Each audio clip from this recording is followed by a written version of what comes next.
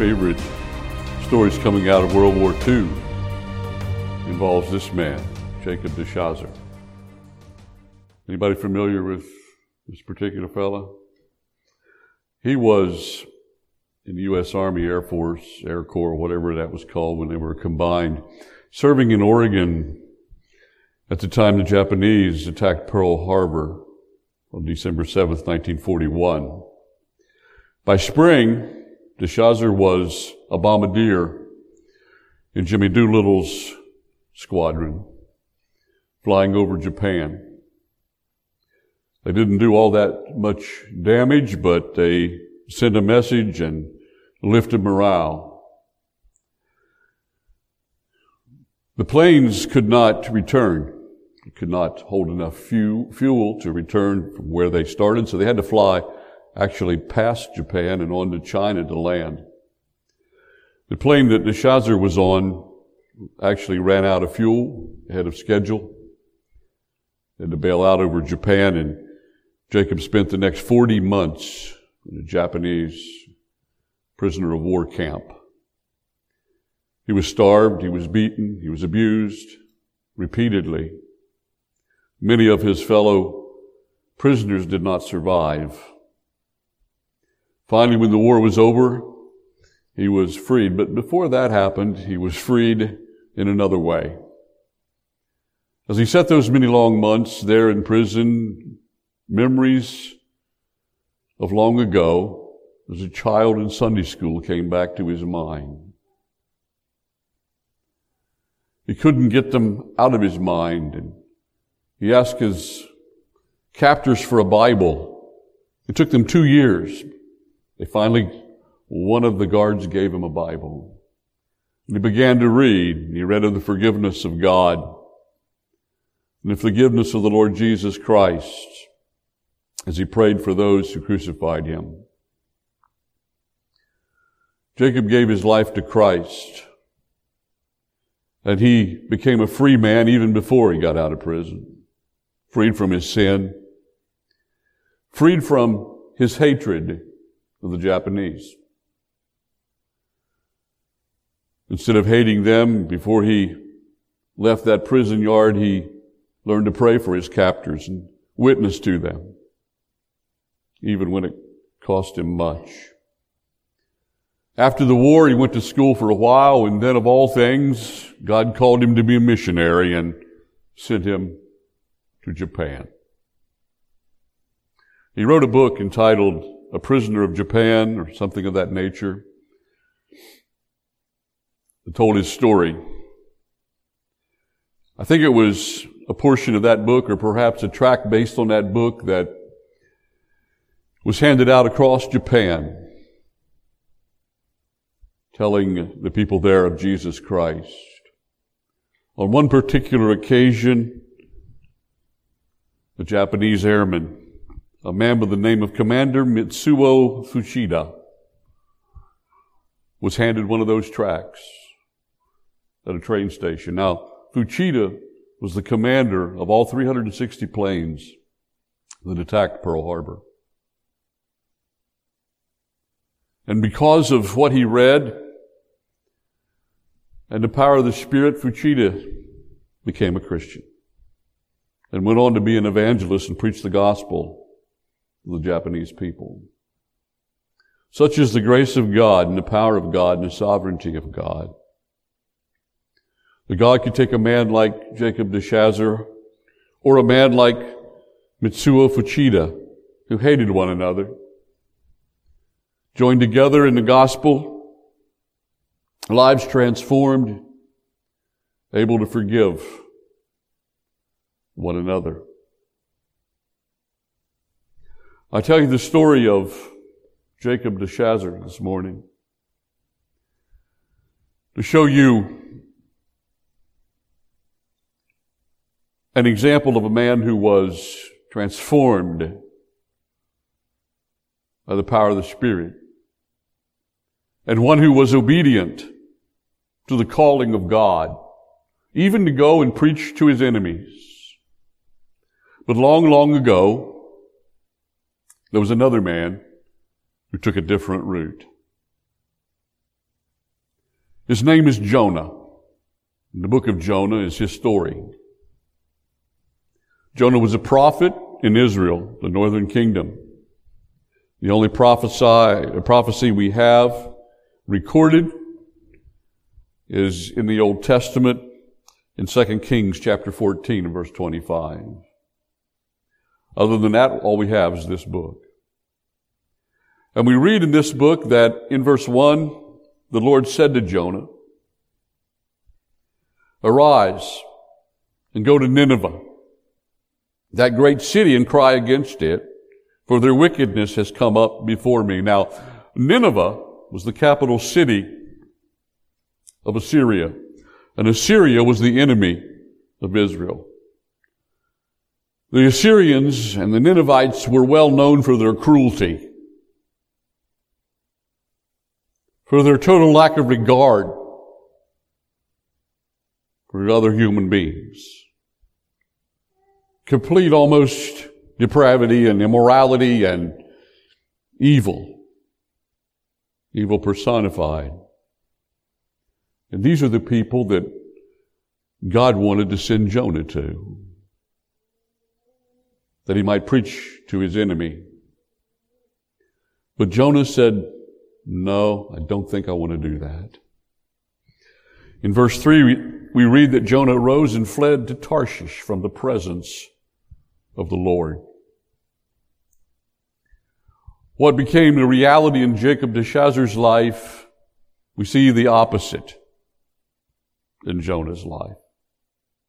And Jonah was a prophet, used of God, called of God, someone who should have knew better, but he made the wrong choice. Now, in all fairness, he didn't have the permanent indwelling of the Holy Spirit to make him a new creature as we do in this dispensation. But still he knew he was doing the wrong thing. He could not bring himself to preach to his enemies. So he decided to run away from God.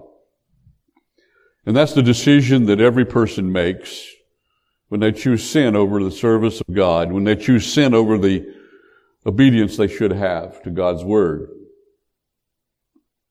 We run away. We run in the other direction, when what we should be doing is running toward God all the time, without exception.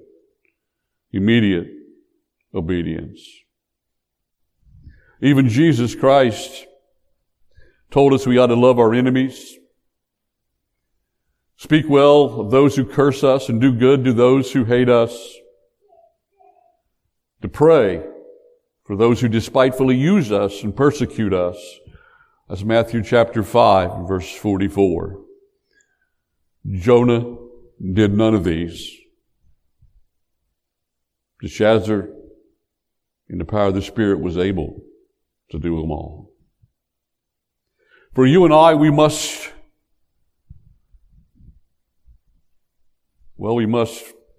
make a decision very often in life. Are we going to obey God, or are we going to do what we would rather do?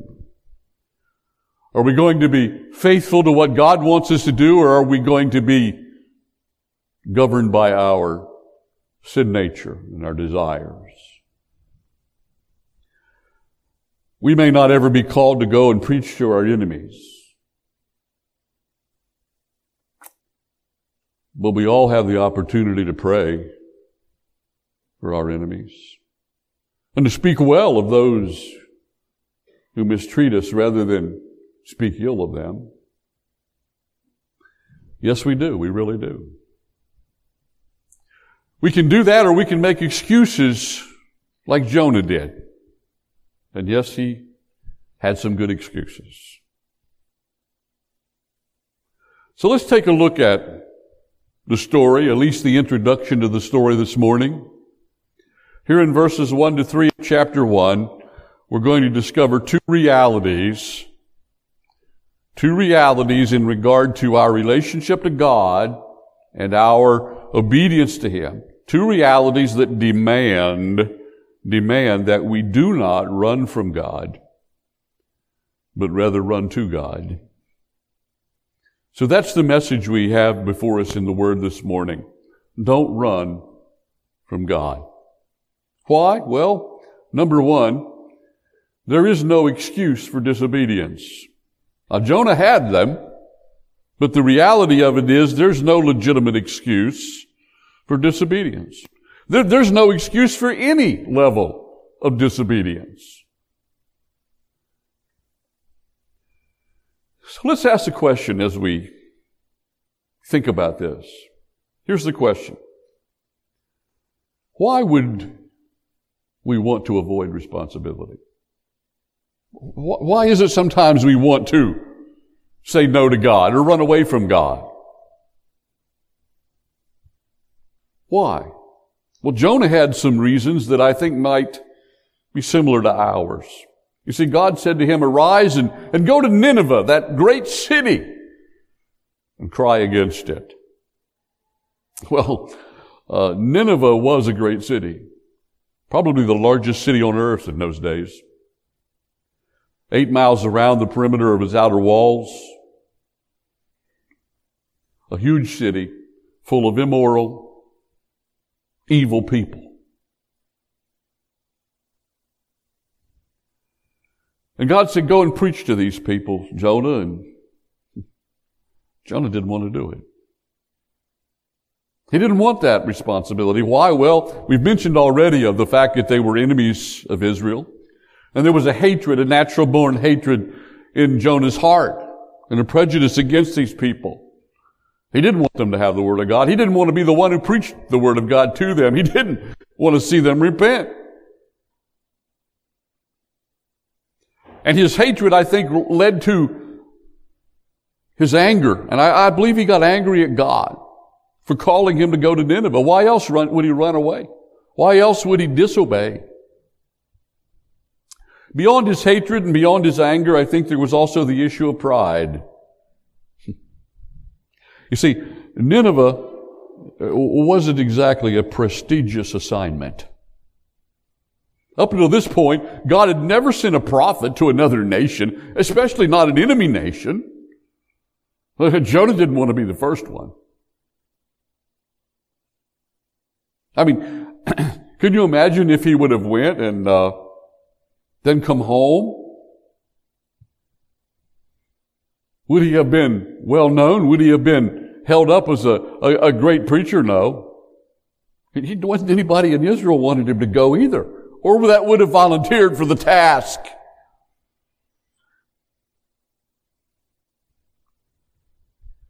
You see, if God would have said, Jonah, go to the king and deliver a message, a prophecy to the king, Jonah would have probably been right there. If God would have said, Jonah, I want you to go to a priest, or I want you to go to your fellow Israelites, or even down to Judah, Jonah probably would have been Johnny on the spot. But Nineveh? Not Nineveh. Jonah is, I'm a prophet to Israel. That's where I should be. That's where people know me. That's where my ministry is accepted. And there's plenty of people in Israel I can preach to, Lord. But not Nineveh. That ran counter to Joseph's desire. And that's really what disobedience is always about, isn't it? It's not that we just want to disobey God. It's just we want something different for ourselves, our lives, whatever. But then I think there was another motivation as well. There's pride, hatred, and anger. I think it was fear. Now, how do you know that? Well, arise and go to Nineveh, Jonah, that great city, and cry against it. That's not exactly a good message that, garners a lot of goodwill. Can you imagine going up here to RDU, getting on a plane, flying straight to Tehran, Iran? By the way, Nineveh was in modern-day Iran. Flying to Iran, getting off the plane, and finding one of those, religious leaders over there, Khomeini or one of them, or I don't know, and say, well, I'm here to preach the gospel. You guys are all sinners. Would you volunteer for that? Come on, we would all have a thought or two, a second thought or two about that assignment. I mean, Jonah could have went to Nineveh, but God didn't promise he was coming back. He just said go. I mean, for all Jonah knows, his message is not going to be received, and they're just going to kill him. And they're probably going to make him suffer long and hard before they kill him. There's no wonder he wanted to go in the other direction. And just suppose, as outlandish as it may have seemed to Jonah, just suppose the Ninevites received his message and repented. And he comes home and tells everybody, nobody's going to be happy. He's afraid that, his ministry's over at that point. Fear dominates so much when it comes to disobedience. So there's that first question we have considered. Why would anyone want to avoid responsibility? Well, make the conversion over to your life. No, we're probably not going to get called to go preach the gospel in Iran, but there's lots of things God expects. Lots of matters of disobedience for all of us every day. But here's another question. Why do you think Jonah thought running away would be the answer? It seems almost silly. I love to tell this story to my grandkids. Jonah tried to run away from God. Now you have to explain. You can't run away from God. It doesn't work. Jonah surely was smart enough to figure that out. He's a prophet. Why? What did he think was to be gained by trying to run away from his responsibilities? I think Joseph was lying to himself. And here's how it works, because we do it too.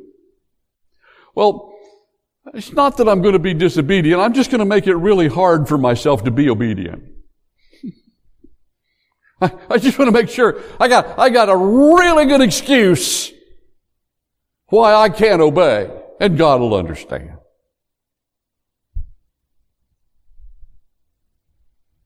Yeah, we lie to ourselves all the time. Nineveh was 500 miles east of Israel. Here's Israel. Nineveh is 500 miles northeast. Over here on the Tigris River. 500 miles. Long trip. Hard trip. Dangerous trip. I don't think that was the worst of it, though. That's part of it. Now, instead of going to Nineveh, Jonah goes in the exact opposite direction, west. He goes down to the seaport city of Joppa and he finds a Phoenician sailing ship. Now the Phoenician ships, they had 2 rows of oars on each side and 1 sail in the middle. And the Phoenicians were master sailors in those days. The people from Israel were not. They were just, that wasn't their thing. It's reasonable to think that Jonah had never been on a seagoing ship. But he goes down to Joppa. He pays the fare. He gets on the ship and they put him down in a cargo hold. Because it was a cargo ship. The Phoenicians were traders.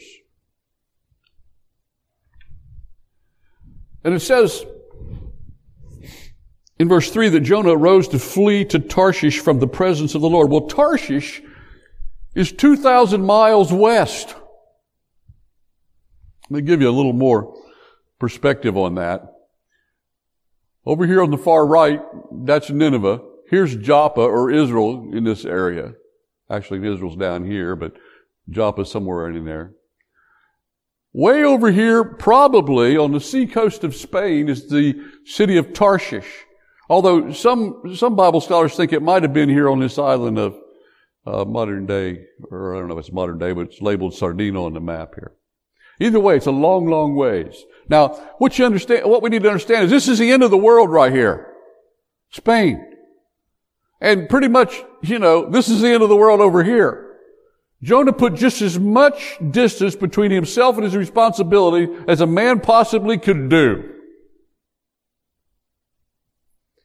Now, that 500 miles a long, arduous trip that would take months, but this trip across the Mediterranean by sea, it could take months and months and months. And I ran across one source that said it could have took a year. But sometimes they had to stop and wait for storms to pass and all that.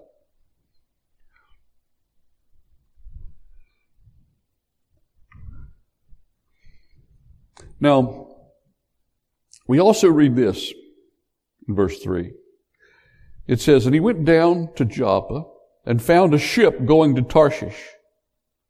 So he paid the fare and went down into it to go with them to Tarshish from the presence of the Lord. It cost him a lot of money. It wasn't a free ride. In fact, this whole plan to flee from God and to get as far away from his responsibility as possible was a very carefully thought out and well executed plan. He had to gather resources. He had to have the money. He had to travel to Joppa. He had to locate a ship. And so this Jonah does deliberately, step by step. What was he trying to do? He was trying to make it just as absolutely difficult as possible for God to use him in Nineveh. In fact, I think his mind probably worked this way. Well, if God really wants somebody to go preach in Nineveh, and he probably wants them to get on down the road to Nineveh, he's going to have a hard time getting me there. And it's going to take a long time.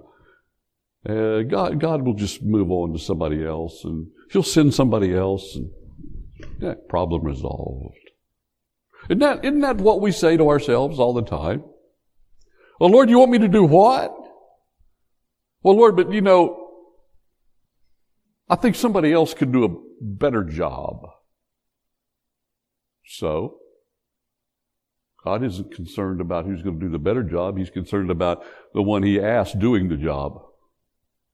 Moses tried that. Remember that? Well, I can't speak. I'm not eloquent. They won't believe me, God. All these same things had to been going through Jonah's head. But Jonah figured, I'm going to be so far away. And God's not going to want to wait on me, even if I could get back. By the way, he probably spent his last dime on the fare, so probably Jonah's thinking, I can't even get back if I wanted to go. I don't have the money.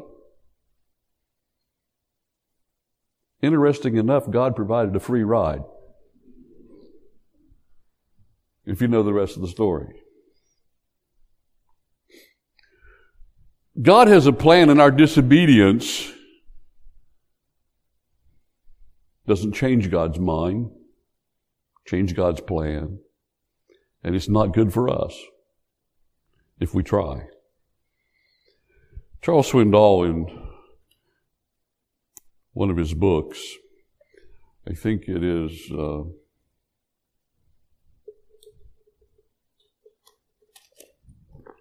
Strengthening Your Grip, I believe is the name of the book.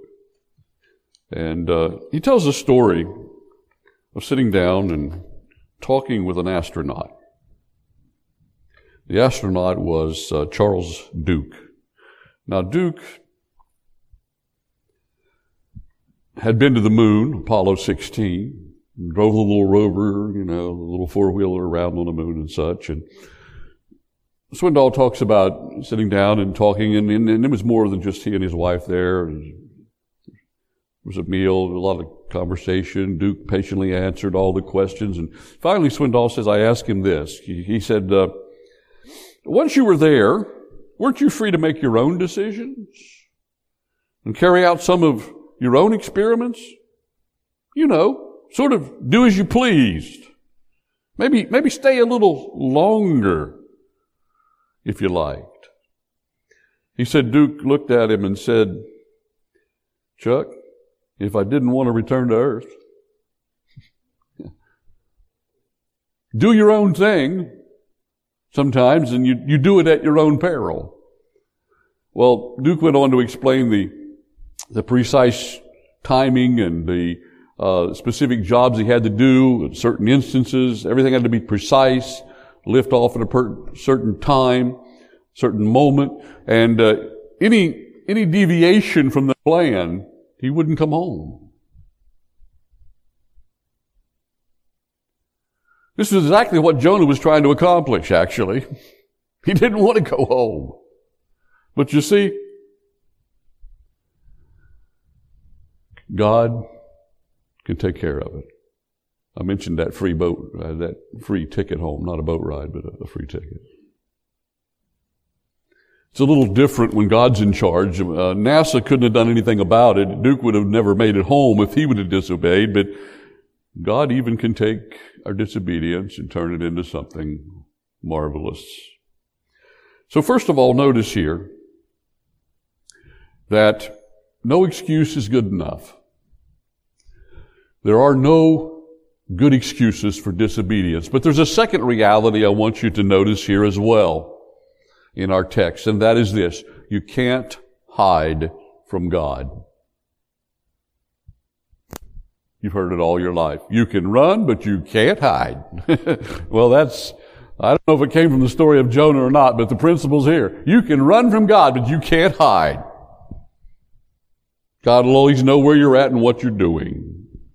Now, in Psalm 139, verses 7 and 10, we read this, and from the pen of David, he says, "Where can I go from your spirit?" Speaking to God. "Where can I go from your spirit, or where can I flee from your presence?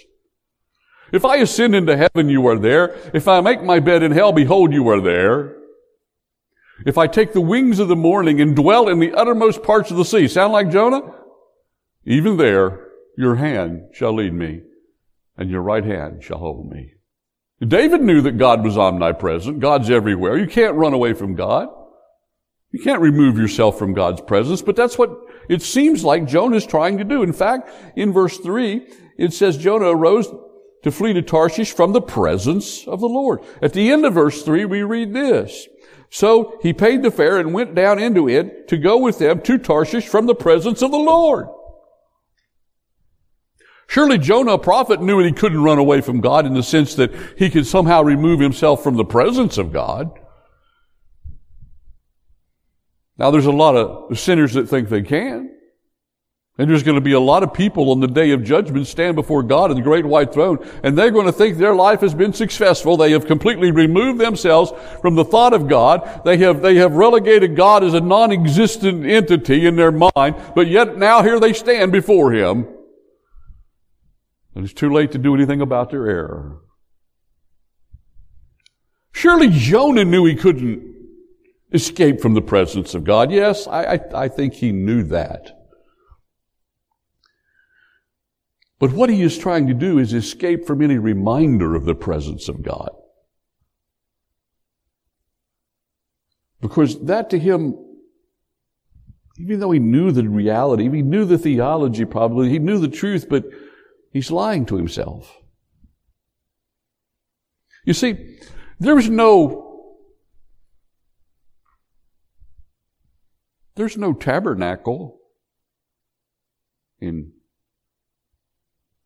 Tarshish. There are no priests in Tarshish. I don't suppose there was a single solitary prophet in Tarshish.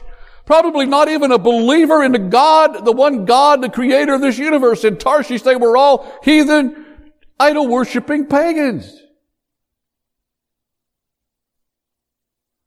But if Jonah's in Tarshish, he doesn't have to hear it.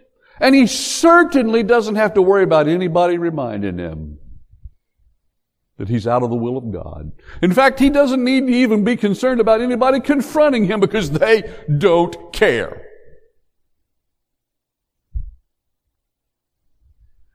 You know, over the years, I've noticed this thing so many times. It works like this. "Where's Brother so-and-so? I haven't seen him for a while." Where's Sister So-and-so? She hasn't been in church much lately. And then we ask those questions for a reason, because we want to make sure everything's okay, we care about each other. But so often, you run into this circumstance and they say, oh, well, nothing's wrong, everything's fine, just been busy, this and that going on. Excuses. And then after a while, the occasional attendance turns into hardly any attendance, and then they're just gone. And then way down the road somewhere you find out why. Because their life took a turn away from God. They begin to disobey the Word of God and live in sin. And you see, when you make that decision, it's just natural to want to separate yourself from the family of God, from the church of God, because then you don't have to hear the preaching of God. Then you don't have to answer to your friends who know God, who are concerned about you. You don't have to worry about being confronted by anybody or admonished. That's what it meant to Joseph to be apart from the presence of God.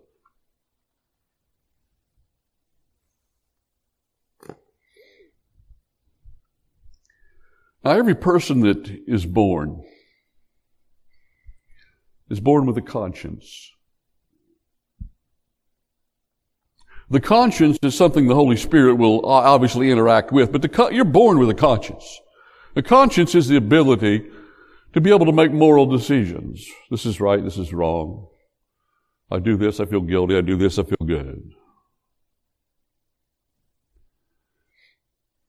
But what happens is, when people reject truth, when they reject God, or when they turn away from God, and they separate themselves from God's people and anything that would remind them of God, they sear their conscience, or they harden their conscience. In fact, there's a verse in the New Testament, 1 Timothy 4:2, that says, sometimes people speaking lies in hypocrisy. They think they're fooling everybody when they're just hypocrites. Worst of all, they're lying to themselves. Speaking lies in a hypocrisy, having their own conscience seared with a hot iron.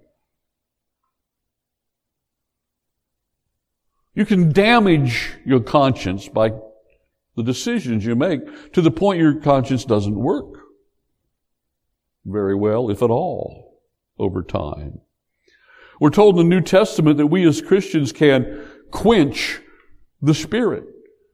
1 Thessalonians 5, verse 19. And then in Ephesians 4:30, we're told that it's even possible to grieve the Spirit of God that indwells us by our choices and our actions. So, there is no excuse for disobedience. No good excuse. But more importantly, you can't hide from God. Jonah thinks he can in Tarshish. He'll make it so difficult that God wouldn't possibly expect him now to go to Nineveh. He's got the greatest excuse he could come up with. And he's removed himself as far from the presence of God's people and any reminder of anything right that he should be doing. He's went as far as he can go. To the edge of the world. In his mind. The thing about it is, he never arrived. God didn't even let him get halfway there, I don't think. And the Scripture doesn't tell us how long it was before the storm came, but verse 4 we read this, "But the Lord sent out a great wind on the sea, and there was a mighty tempest on the sea, so that the ship was about to be broken up." Now, we'll come back to verse 4 next week, but as we conclude, we need to understand this. When I say you can't hide from God, we may intend to make it to the end of the world where there's no reminders, but you know what God often does is He sends a storm after us. And He sent a storm after Jonah. And the storm caught up to the ship, and it caught up to Jonah. Jonah realizes it when it happens. We'll see this next week. But God oftentimes has to send out a storm to get us back on the right track, to get us back moving in the right direction. God turned Jonah around. He said, Jonah, you shouldn't be running from me. You need to be running to me. You need to be running where I send you, Jonah. So here's what I'm going to do, Jonah. I'm going to turn you around. And you have no say in it. You may not want to be turned around, but God said, I'm going to turn you around, Jonah.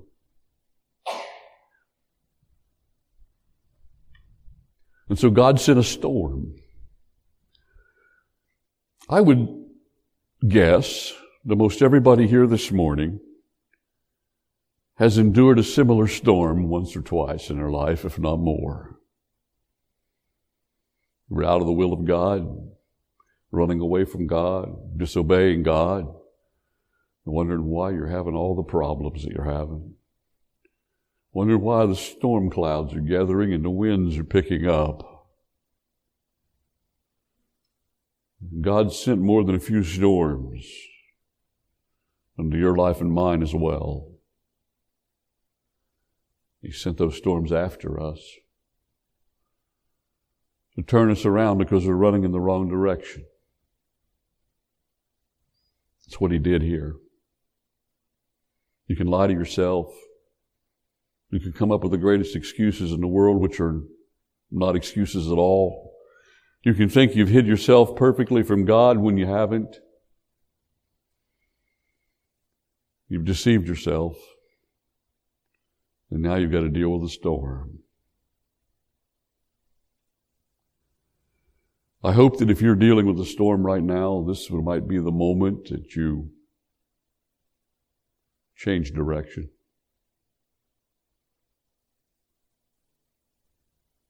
There may be a different direction you should be going, a different way you should be living. Some disobedience you need to forsake. Now, if you've never accepted the Lord Jesus Christ as your Savior, then that certainly is true. And God even uses storms to reach people that don't believe in Him.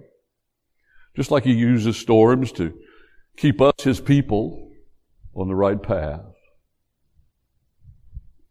Embrace the storm.